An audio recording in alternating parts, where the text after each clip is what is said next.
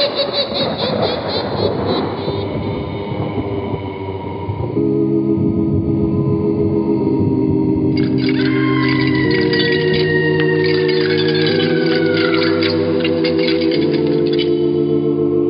Mysterious Old Radio Listening Society podcast.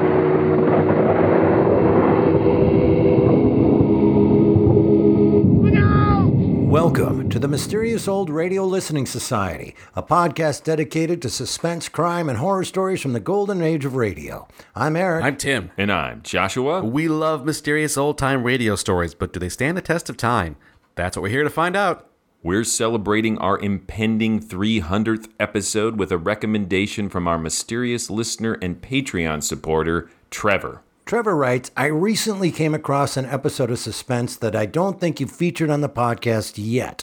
It's Donovan's Brain, a two-part episode starring Orson Welles. While the story touches on some common themes in science fiction at the time, the performance and the particulars of the story stood out to me. I'd love to get your take on it. Suspense aired on CBS Radio from 1942 to 1962, producing 947 episodes in total, most of which still exist today. Known as radio's outstanding theater of thrills, Suspense specialized in edge-of-your-seat thrillers, some written specifically for radio, others adapted from contemporary and classic literature. Donovan's Brain was based on the popular science fiction novel by German-American author Kurt Siodmak. It was initially published as a 3-part serial in the fall 1942 issues of Black Mask magazine. The first book edition was released the following year, along with an armed services edition distributed to U.S. military personnel. Siodmak was born in Dresden, Germany, where he earned a degree in mathematics before turning his attention to writing. In the years before the war, Siodmak wrote many novels and screenplays, including FP1 Doesn't Answer, which was adapted into a film starring Hans Albers and Peter Lorre. When Hitler came to power, Siodmak fled to England and then to America, and finally to the land of dreams, Hollywood. Siodmak's big break came when Universal Studios hired him to write the screenplay for the 1941 film The Wolfman, starring Lon Chaney Jr. Many of the most enduring aspects of werewolf lore were created by Siodmak, including the mark of the pentagram and a vulnerability to silver. He went on to write several other well-known genre films, including Earth vs. the Flying Saucers, I Walked with a Zombie, The Beast with Five Fingers, and Frankenstein Meets the Wolfman. Donovan's Brain was adapted for screen 3 times over the course of 20 years. The first was The Lady and the Monster in 1944, followed by Donovan's Brain in 1953, and finally The Brain in 1962. Of these 3, the 1953 film, directed by Felix Feist, has the best reputation. The Suspense version was written by Robert L. Richards, who wrote another of the program's most acclaimed productions, The House on Cypress Canyon. Donovan's Brain marks 2 firsts in the program's history, the first science fiction production and the first to be presented in 2 parts. It's also notable for being Orson Welles' final appearance on the program.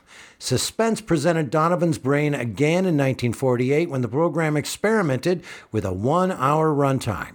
This second broadcast starred John McIntyre in the lead role.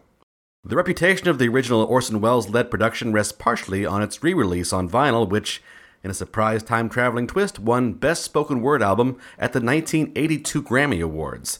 The LP beat some staunch and somewhat strange competition, E.G. Marshall reading the selected Supreme Court decisions of Justice Oliver Wendell Holmes, Ed McMahon's rendition of 'Twas the Night Before Christmas, James Mason's abridged reading of Lolita by Vladimir Nabokov, and last but not least, journalist Vic Garabini's interview with some guy named Paul McCartney. Not too shabby for a radio program that had been off the air for 20 years. And now, let's listen to Donovan's Brain, Part 1, from Suspense. First broadcast May 18th, 1944. It's late at night, and a chill has set in. You're alone, and the only light you see is coming from an antique radio. Listen to the sounds coming from the speaker. Listen to the music, and listen to the voices.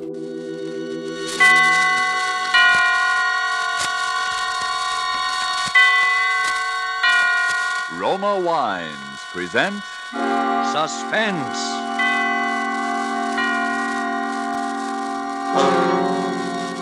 Roma Wines, made in California for enjoyment throughout the world. Salud. Your health, senor. Roma Wines toast the world. The wine for your table is Roma wine, made in California for enjoyment throughout the world. This is the Man in Black, here to introduce this weekly half hour of suspense. Tonight from Hollywood, we bring you as star Mr. Orson Welles. This will be the first of 2 consecutive performances by Mr. Welles, in which he will appear as the protagonist of Kurt Siodmak's novel, Donovan's Brain. The producer of Suspense and its sponsors, the Roma Wine Company of Fresno, California, feel that this story is so unusual that it merits more than our usual time. So in somewhat of a departure from established radio formulas, we will bring you the story of Donovan's Brain in 2 parts. Part 1 you will hear tonight, and Part 2 next Monday night at this same time.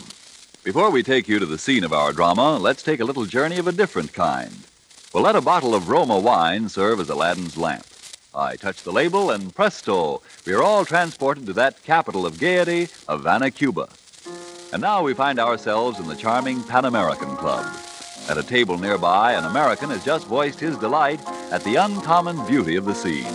And then his Cuban companion responds, "Well, you in America also have much that is uncommon to boast of, such as this marvelous tasting wine we are enjoying this minute. To enjoy uncommon fine quality, Cuba imports this wine from your own distant California. It is your superb Roma wine. Now just realize what it means when other countries import Roma wines from such great distances. Such international esteem must mean that Roma wines are truly magnificent in quality. And then consider this. You here in America need pay no high import duty, no expensive shipping charges. For these fine Roma wines come from Roma's own wineries in the heart of the rich California wine grape districts. Because so many Americans do realize this good fortune, Roma wines are America's largest selling wines. So why deny yourself this taste delight? Try an inexpensive bottle of tangy, appetizing Roma sherry, or the hearty Roma burgundy, or any of the marvelously enjoyable Roma wines.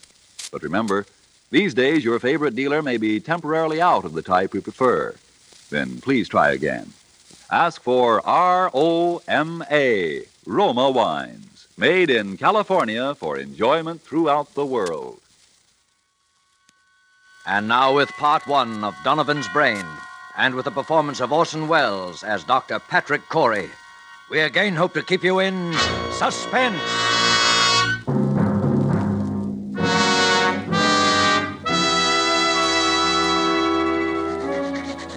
As I sit now outside my laboratory door writing under the heading Experiment 87 this final entry in my casebook, I know that these are the last words I shall ever write upon this earth. I neither ask nor expect forgiveness now or hereafter. But for those who seek some explanation, I refer them simply to this casebook. Let them read it carefully from its first entry on that ill-starred day of July the 13th.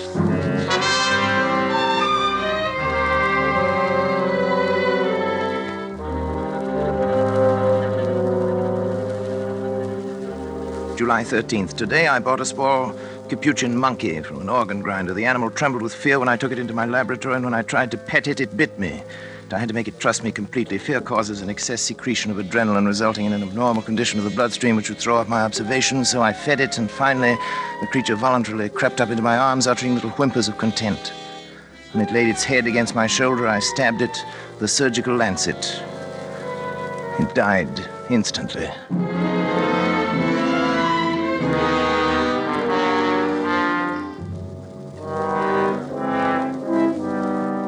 Well, David, what do you think of it? Well, it's pretty amazing, all right. See what I've done, don't you? I think so. You think so? Good Lord, don't you know? Well, after all, Dad, I'm only a second-year medical I know, student. but what of it? I was a second-year student. Who is it? It's me, Janice. Come in, darling. Patrick, Dr. Schrott is here to see you. Oh, come on in, Doctor. You know our son David, of course. Yes, of course. How are you, my boy? Fine, thanks, Doctor. Well, Patrick, hard at it as usual, I see. Patrick, you didn't eat the lunch I sent in to you. Well, what is it this time, Patrick? A brain. What? A monkey's brain. Oh, What about the brain, Patrick? I've been trying to see how long I can keep the tissue alive. Oh, is that it in that jar? There's considerably more to it than just a jar, though. Want to see how it works? is it still alive? In a way, yes. It's a fairly simple device, actually, Doctor. Variation on Corell's mechanical heart. The brain lies in a bath of blood serum. These rubber arteries affixed to the vertebral and internal carotid arteries of the brain. The blood substance is forced through the cycle of Willis to feed the tissue. Over here, I've installed a small rotary pump that forces the blood circulation, you see? But how do you know it's alive? It's very easy to determine. The brain, when functioning, gives off infinitesimal electrical impulses. They can be measured. As a matter of fact, I've hooked the encephalograph up to a small amplifying system. The brain impulses can actually be heard. Here, I'll turn it on. You see?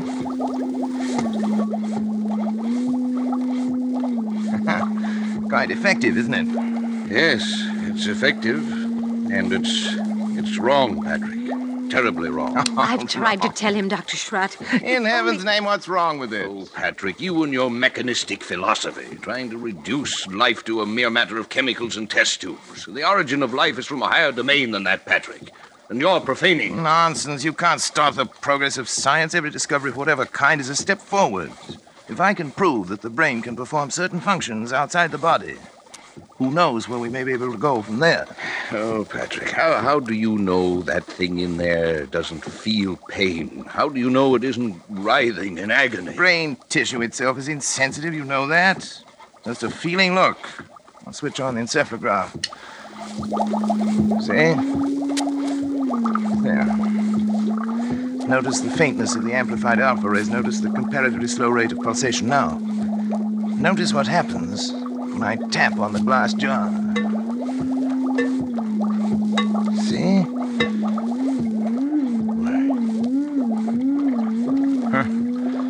It feels. It thinks. I wouldn't go so far as to say that, but it certainly shows marked reaction to an external stimulus. I wouldn't have believed it possible. The trouble with you, Schrott, is that you don't really believe in science. Have it your own way, Patrick. That's when you can manufacture love and sympathy and kindness in a test tube. I'll be back. You leaving, old boy? Yes. Patrick. Do me a favor, Patrick. Shut off the pump and let that poor thing in there die. Let it die? Huh. If it were within my power to grant, that little brain would live forever.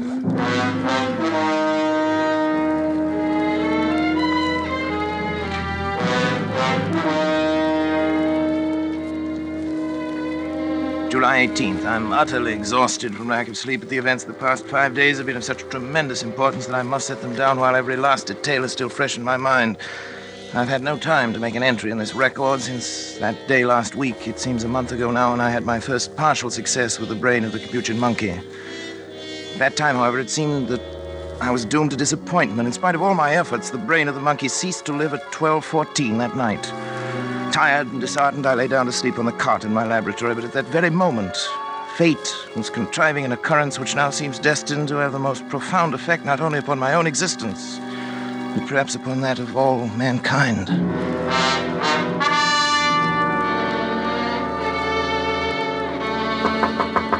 Hello?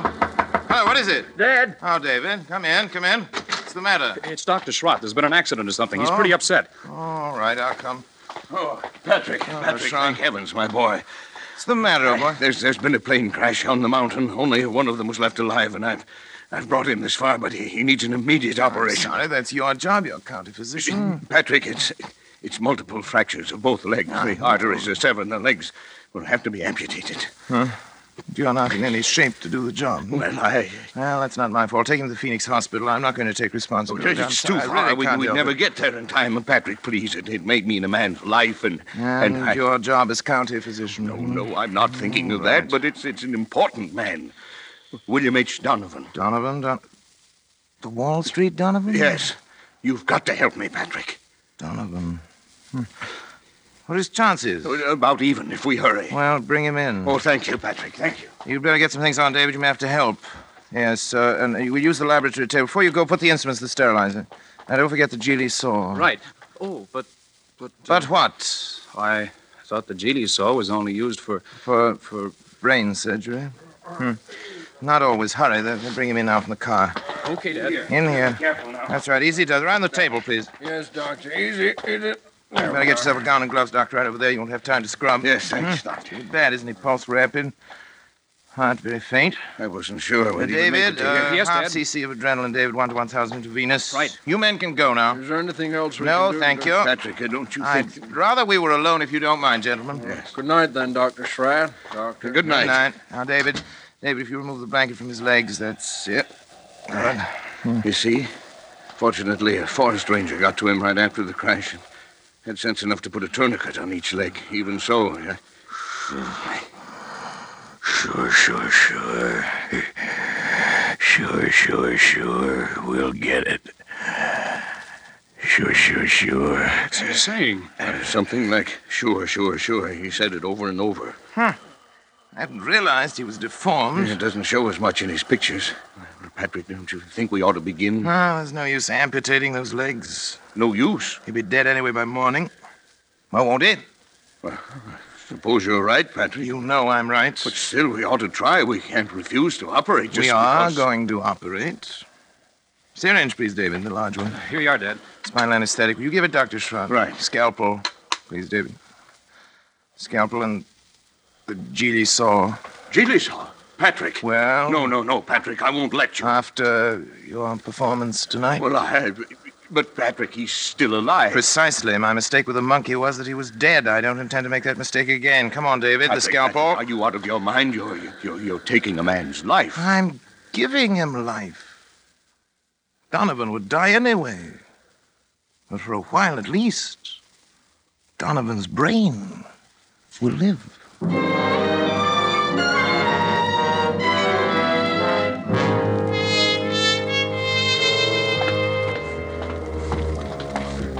We'd better hurry. They'll be coming for the body pretty soon. You can go now, David. I David, think I will, then. You understand, of course. Yes, I understand. Not a word to your mother or to anyone. I understand. Did you put something in the skull cavity Oh, so yeah. the eyes won't fall? I filled it with cotton, bandaged the whole cranium. It looked like any head injury. I hope nobody gets any ideas about an autopsy. You're the coroner. You can stop that. Look, Schratt. This is a chance that comes once in a lifetime. William Donovan had one of the greatest minds, has one of the greatest brains in the world today. And now you have it. It's Turn on the madness, Patrick. encephalograph.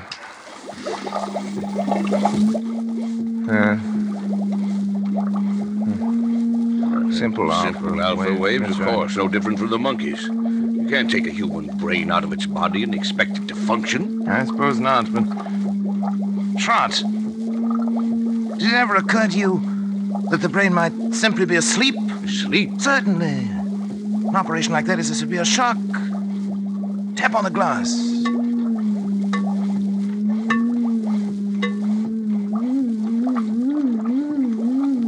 Good Lord, Patrick. Delta waves. It was asleep. You woke it up.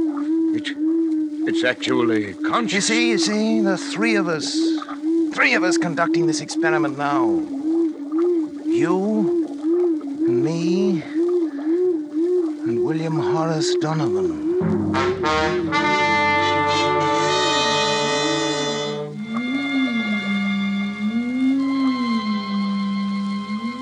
July 25th, I moved my bed into the laboratory, but I've scarcely slept in 6 days.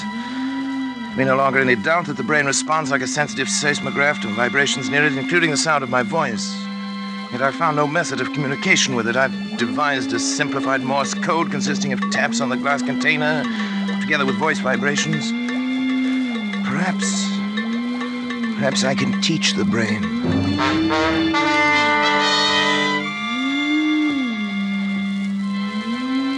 July 30th, Schrott has come to stay with me, half out of a feeling that he shares with me a common guilt, half out of scientific curiosity.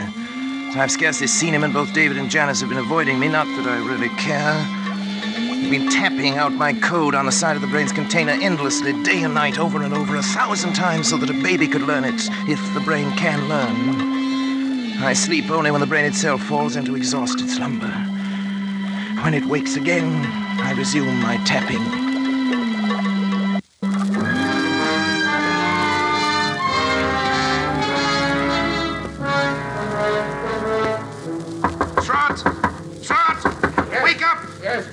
Come on, get up, hurry!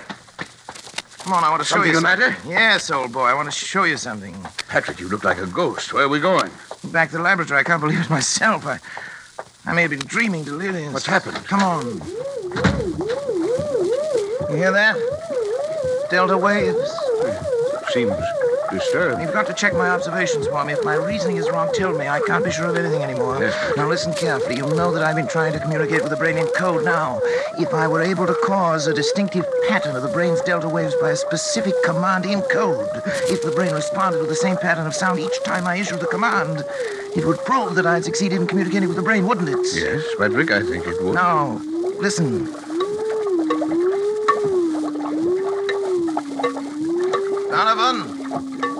Donovan, if you understand, think 3 times of the word talk. 3 times. Talk. Talk. Talk.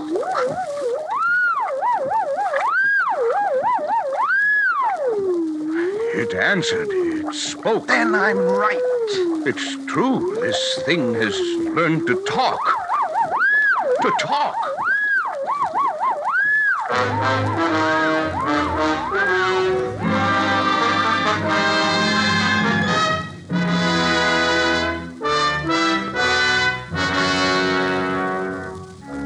July 31st.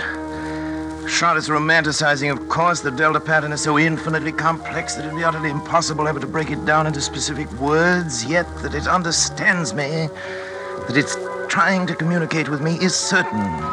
Schott suggests mental telepathy, that I try to make my mind a blank, as the mediums call it, while at the same time increasing the energy content of the plasma that feeds the brain in the hope of stepping up the brain's electrical potential as one would step up the power of a radio station.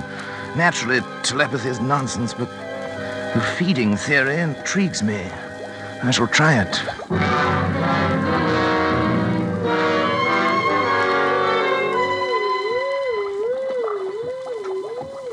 August 12th. Notice today for the first time 2 distinct nodules of new brain cells on the frontal lobex. The electrical potential has increased to 510 microvolts. I've begun smoking cigars. Although I've always hated cigars before. Nerves, I expect.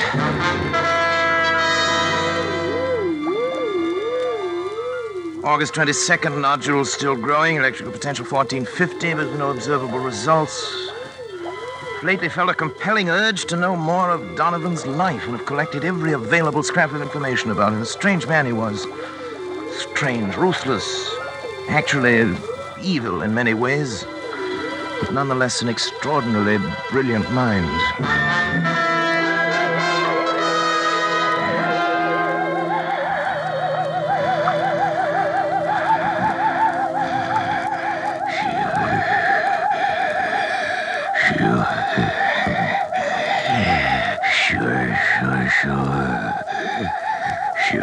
Sure.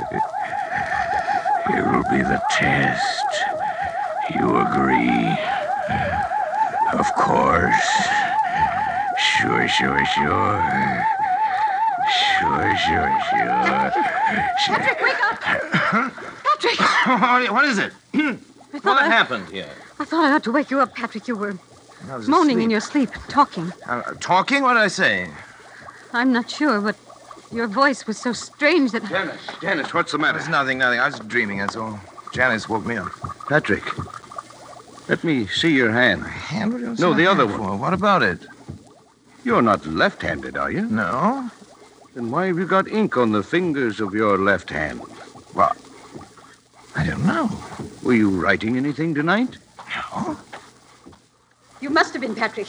Here it is, right here on your desk. Nonsense. Wait, let me see it. Oh, you've been writing his name, William H. Donovan. H. Donovan Schrott. That's not my handwriting. It's... What? Don't you see what it means? The brain has communicated with me. Patrick, you don't... Look here. Look at this magazine article. Here's a reproduction of his signature. And he was left-handed, too. It says so here. Why, it is. It is exactly the what same. What a fool I've been. Look at this picture, smoking a cigar. With his left hand. I wondered why it suddenly started smoking cigars. The same brand, too. Janice, try to remember what you heard me saying just before you woke me up. Come on, Janice. Think. Patrick, I can't believe... Think, Janice! All I heard was something like, sure. Sure. Of course. Don't you remember, Schrott?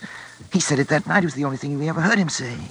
It was an expression of his. It tells about that in one of the articles, too. Yes, there it is. It wasn't your voice, It wasn't my voice. You see, the brain has grown. And it's strong enough to influence not only the higher functions, the frontal lobe, but the speech centers, the motor centers of another brain. Patrick, if this is true, then your experiment has been successful. It's ended. Ended? Oh, it's only begun. Patrick! Don't you see what this means? Patrick, listen to me. Oh, what, Janice, what? You've got to stop. Stop! I can't stand it any longer. Can't you see where it's led you? When you cut yourself off from your family, when you neglected your health, began having fits of temper, and were like someone I hardly recognize as the man I married. All that I tried to understand. But don't you see what you've done? You are a murderer, Patrick, a murderer. Janice, darling. They told me the whole thing. That poor boy's half insane himself from worry. Insane? What do you mean by that? What I say. You killed Donovan. Janice, Maybe he wouldn't have lived anyway. But you killed him. And now this thing has gained such power over your mind that it can make you do things you don't even know about. For all you know, it could make you do anything. Anything. You've got to choose, Patrick. Oh, Janice, please. I suppose you're right, but I'm utterly exhausted. I can't even think anymore. You've got to think. Give me until tomorrow. Let me sleep, and then tomorrow I'll do something. I promise you. All right, Patrick. Tomorrow. But if you don't do something, if you don't destroy that thing, I will. The brain. It's almost as though it heard you and were raging at you.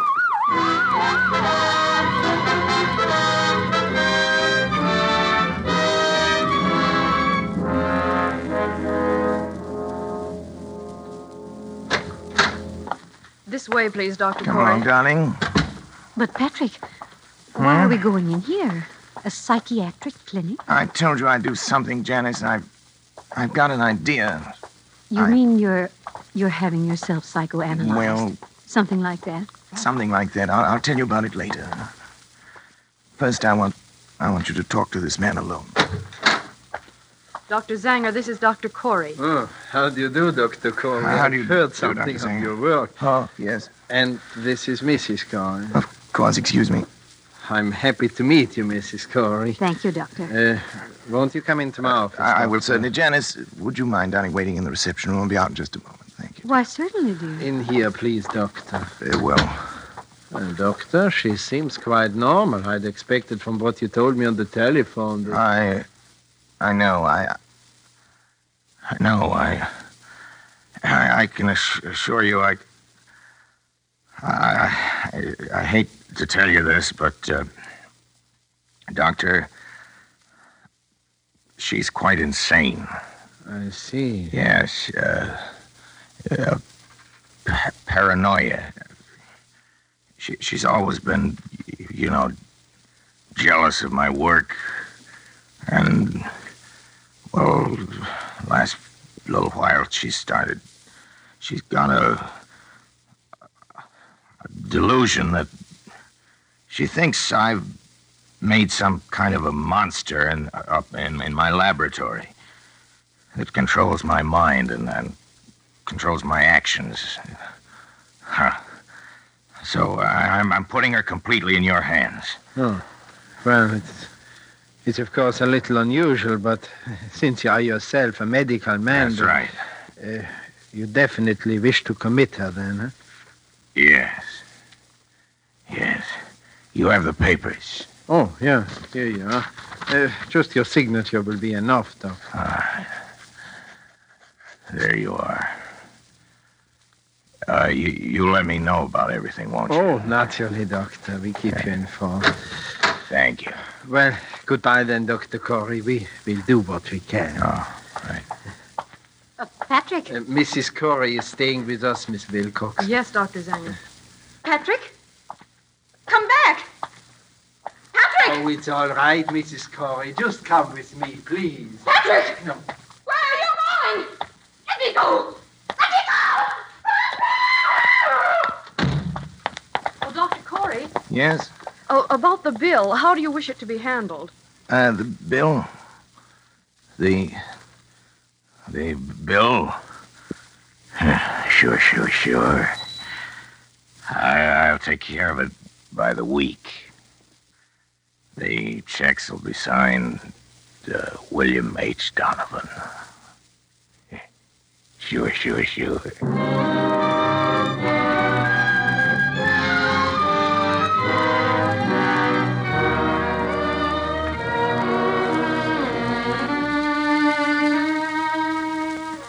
August 20th. It's nearly 3 weeks now since Janice went away. I can't understand how she could have left me just when I needed her most. When I try to question Schroeder or David about it, they only look at me strangely and change the subject. Clearly, they too now are in on the conspiracy. Sometimes it seems the only person I can trust is Donovan. The brain communicates with me more freely now each day. I know it has some great plan in mind for me, for both of us. I'm waiting, patiently waiting.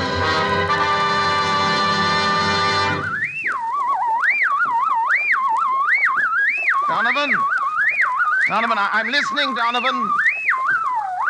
Don't be angry, Donovan. I'm trying to understand. I'm listening, Donovan. I'm listening. I'm listening. Sure.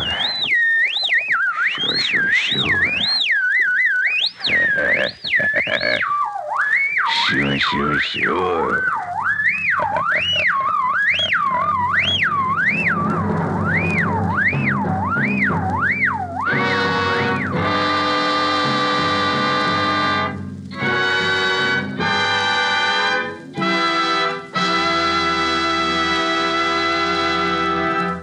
And so closes Donovan's Brain, Part 1, the first of 2 half-hour presentations of Kurtziodmak's story, presenting Orson Welles as star of Suspense. Suspense is produced and directed by William Spear. We sincerely hope you enjoyed the performance of Orson Welles and that of the whole cast tonight in our Roma suspense play, and that you'll make a note to be sure not to miss the completion of this story next week. The Roma Wine Company would like to express its thanks for the many letters of appreciation from listeners which we are constantly receiving saying how much you enjoy these broadcasts. And here's a thought. To discover the enjoyment these suspense programs offer, you first had to sample one. And so you must first sample one of the many delicious Roma wines to discover for yourself their wonderful taste and quality, the excellence that makes Roma America's largest selling wines. You'll discover, as have other millions before you, that Roma wines are super quality, are super tasting, and are super easy on your pocketbook, too, costing only pennies a glass. Be sure you get R-O-M-A, Roma wines, made in California for enjoyment throughout the world. The greatest and most profitable investment you can make in your country's future is to buy war bonds. Don't forget, then, next Monday, you will hear Part 2 of Donovan's Brain, starring Orson Welles, in the completion of this remarkable tale of suspense. Presented by Roma Wines, R-O-M-A, made in California for enjoyment throughout the world.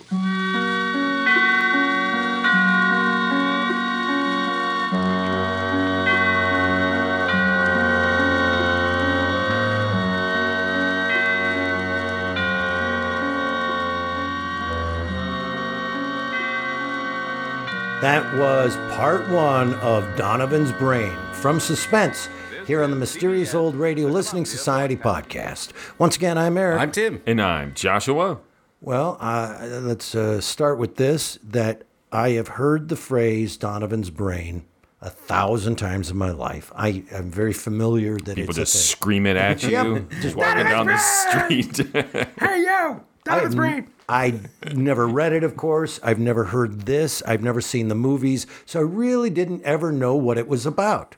You know, it's just a title that I know was famous. I know it's about a brain now, but it could have been about. Who knew? It could have been about anything brain related.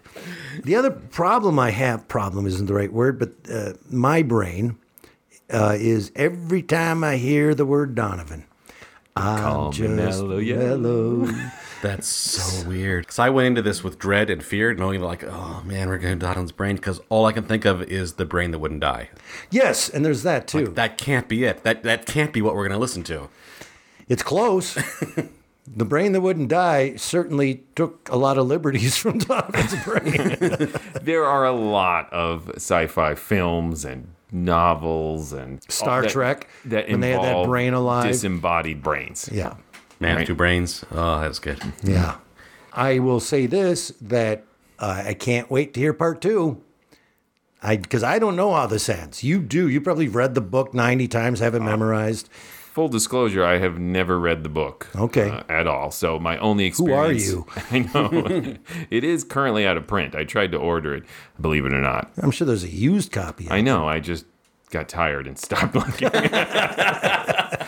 The spirit of Eric took over my body. I clicked 3 things and gave up.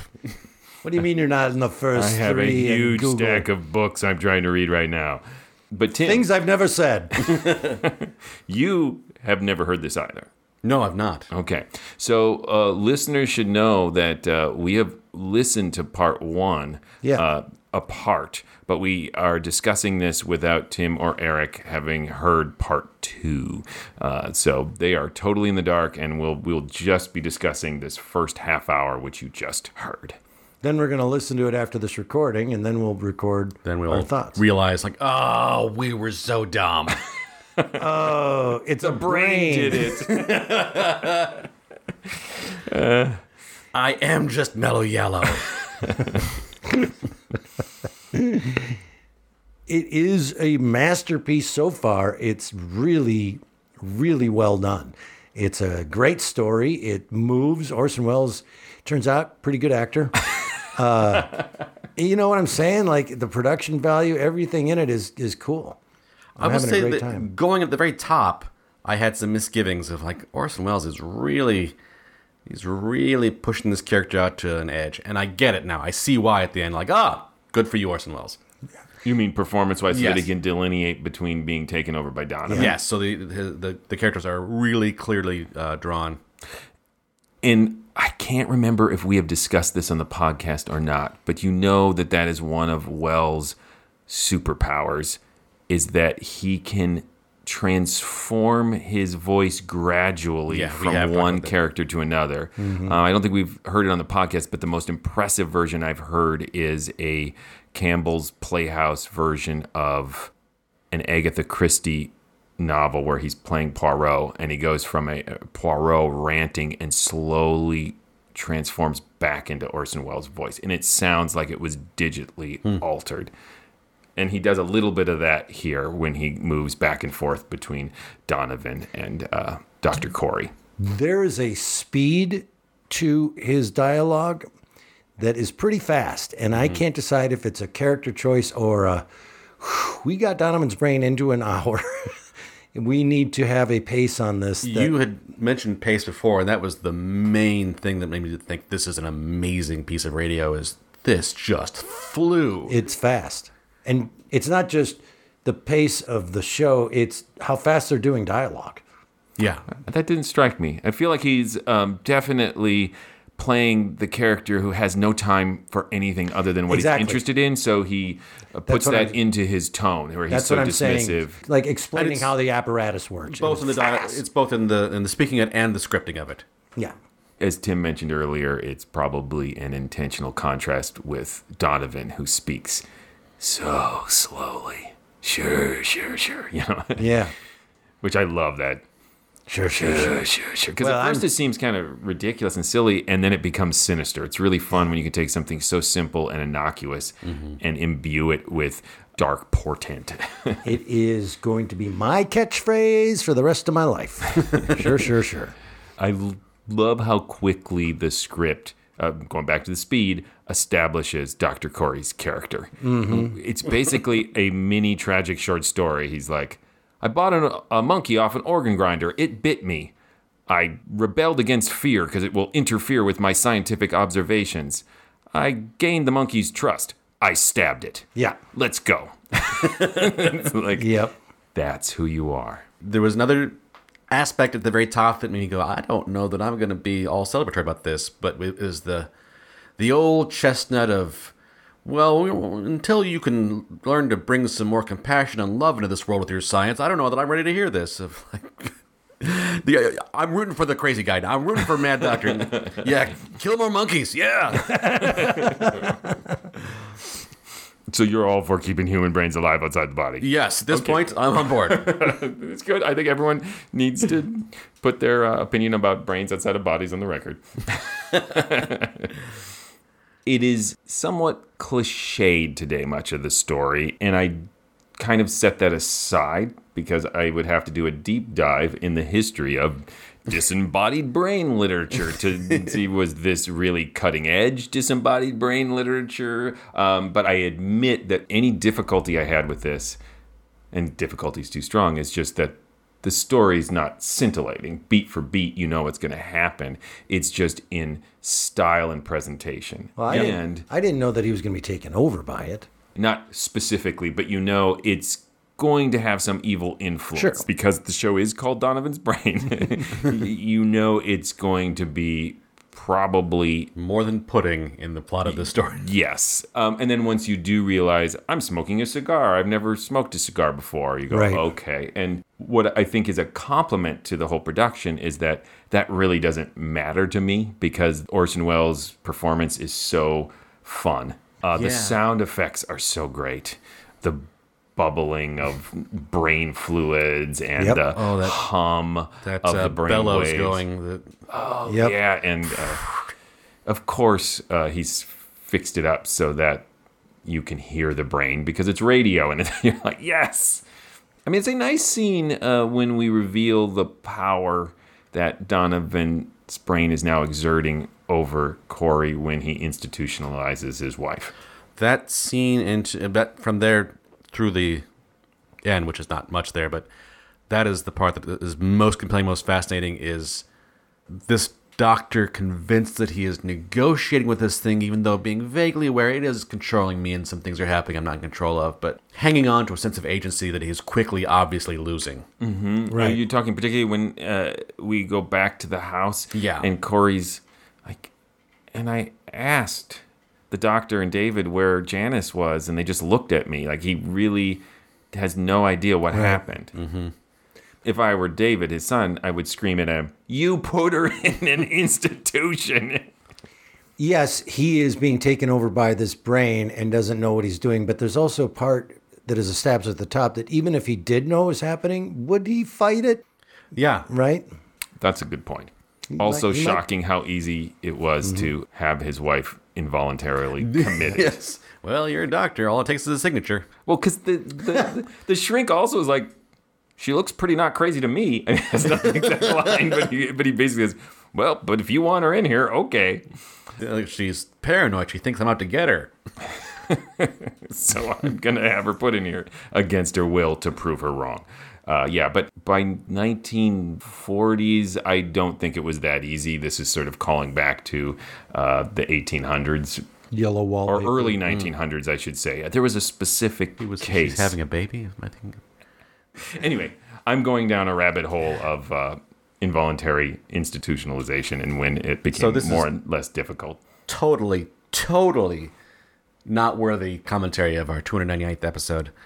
But it is weird, the things, as you're listening to episodes, if you are doing something else at the same time, a particularly memorable point in the story will then latch on to whatever you're doing at the time. So when he was having her institutionalized, I was cleaning macaroni and cheese sauce off of the stove.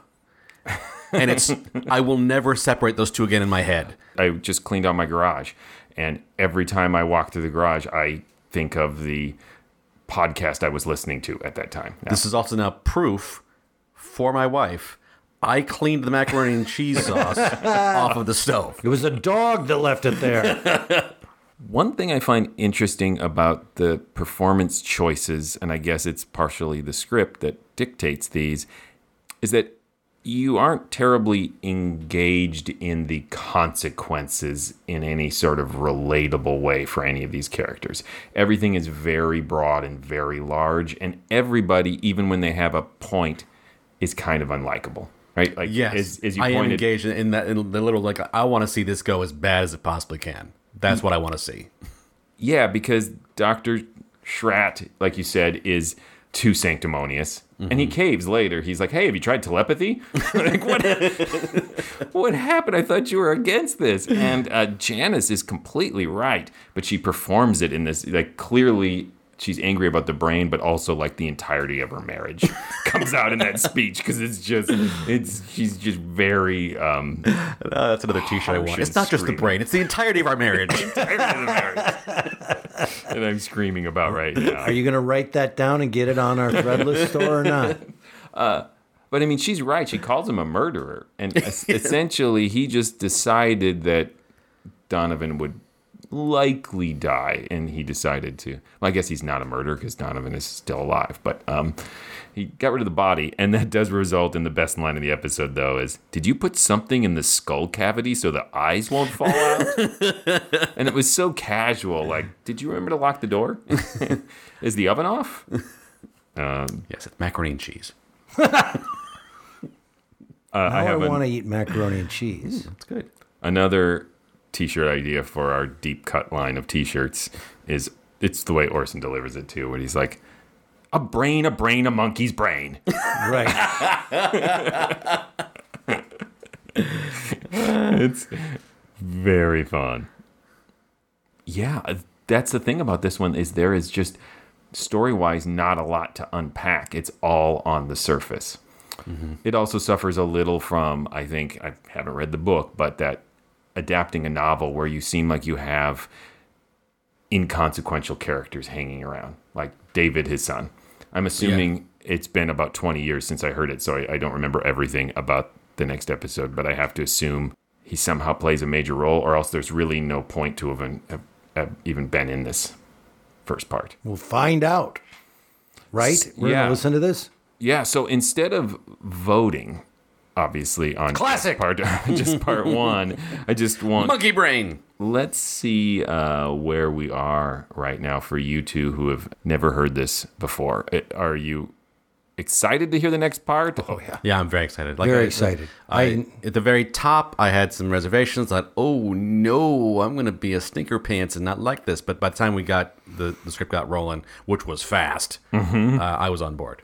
I was on board from the moment it started, and Eric's like, you kill a monkey, I am there. Yep. No, I loved it. I like everything about this so far. It's really cool. Any predictions? Yes. I believe the monkey will come back to life as a zombie monkey, and Donovan will marry him. How slow you were talking. I thought we were doing one of those improv games where you wanted me to finish your sentence for you. Kind of did. I have, prediction-wise, I will say that Murderous Rampage by Orson Welles' character being perpetrated by the brain, and the argument being, was it him or wasn't it him that did this? Like the moral dilemma of that. Maybe even a trial, like where the brain defends itself. Yes. How do you plead? Sure. The fifth. I don't know. I mean, maybe the brain wants a body. That's a sort of standard brain fare. Standard brain fare. Or is it going to want a brain bride? Who knows? My only comment is, after listening to this much farther down my old-time radio journey, where I have listened to a lot more old-time radio than when I first heard it, it reminded me a lot of Death Robbery. It had a lot of that surgical horror, and even the idea of someone comes back and their voice is really creepy, and that's how you know there's something wrong with them. Yep. Anyway, that's a free observation you get with this podcast. Didn't even need to be a Patreon to get that. I just kind of thought that Eric and Tim would be like, yeah. Instead, they just stared at me blankly. But that's fine. It's fine. It's 299 episodes. I started to It's not just the marriage, it's the entirety of the podcast.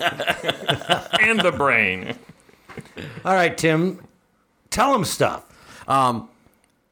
Please, I don't know why I said something so hard.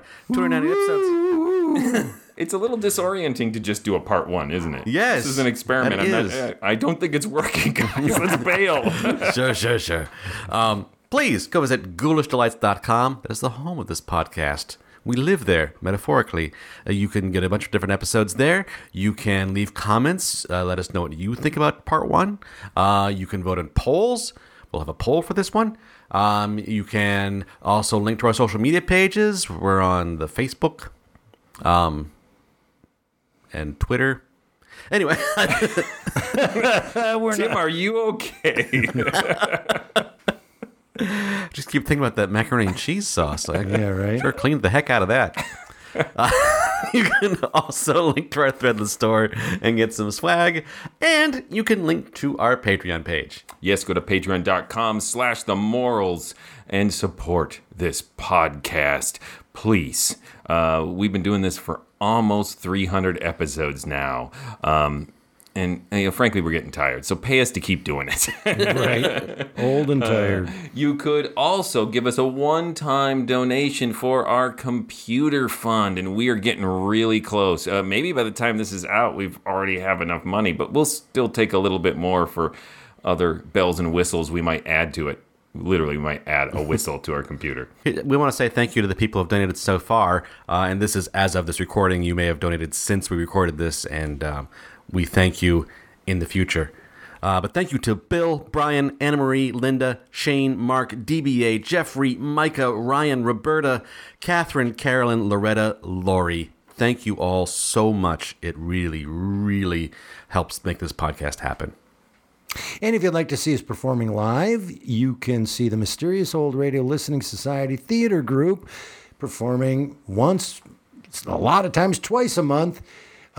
We perform classic recreations of radio drama and a lot of our own original work live on stage. If you'd like to see where we're performing, what we're performing, how to get tickets, all of the information on our live audio drama performances, just go to ghoulishdelights.com or mysteriousOldRadioListeningSociety.com, and there you will see where and what we're performing and how to get tickets and all of that. And if you're a Patreon, you don't even have to come if you don't want to, because you'll get the footage, the filming of it as part of your deal of being a Patreon, so you can watch it from the comfort of your own home. What's coming up next? Next, Sorry Wrong Number Part 2. Nice. No, we will be, of course, wrapping up Donovan's Brain. Until then... Look out! Sure. We'll get it. Sure. Saying something like, I'm just mad about saffron. Sure. Saffron's mad about me. Sure. I'm just mad about saffron. Sure. She's just mad about me. They call me Mellow Yellow, quite rightly. They call me Mellow Yellow, quite rightly. They call me Mellow Yellow.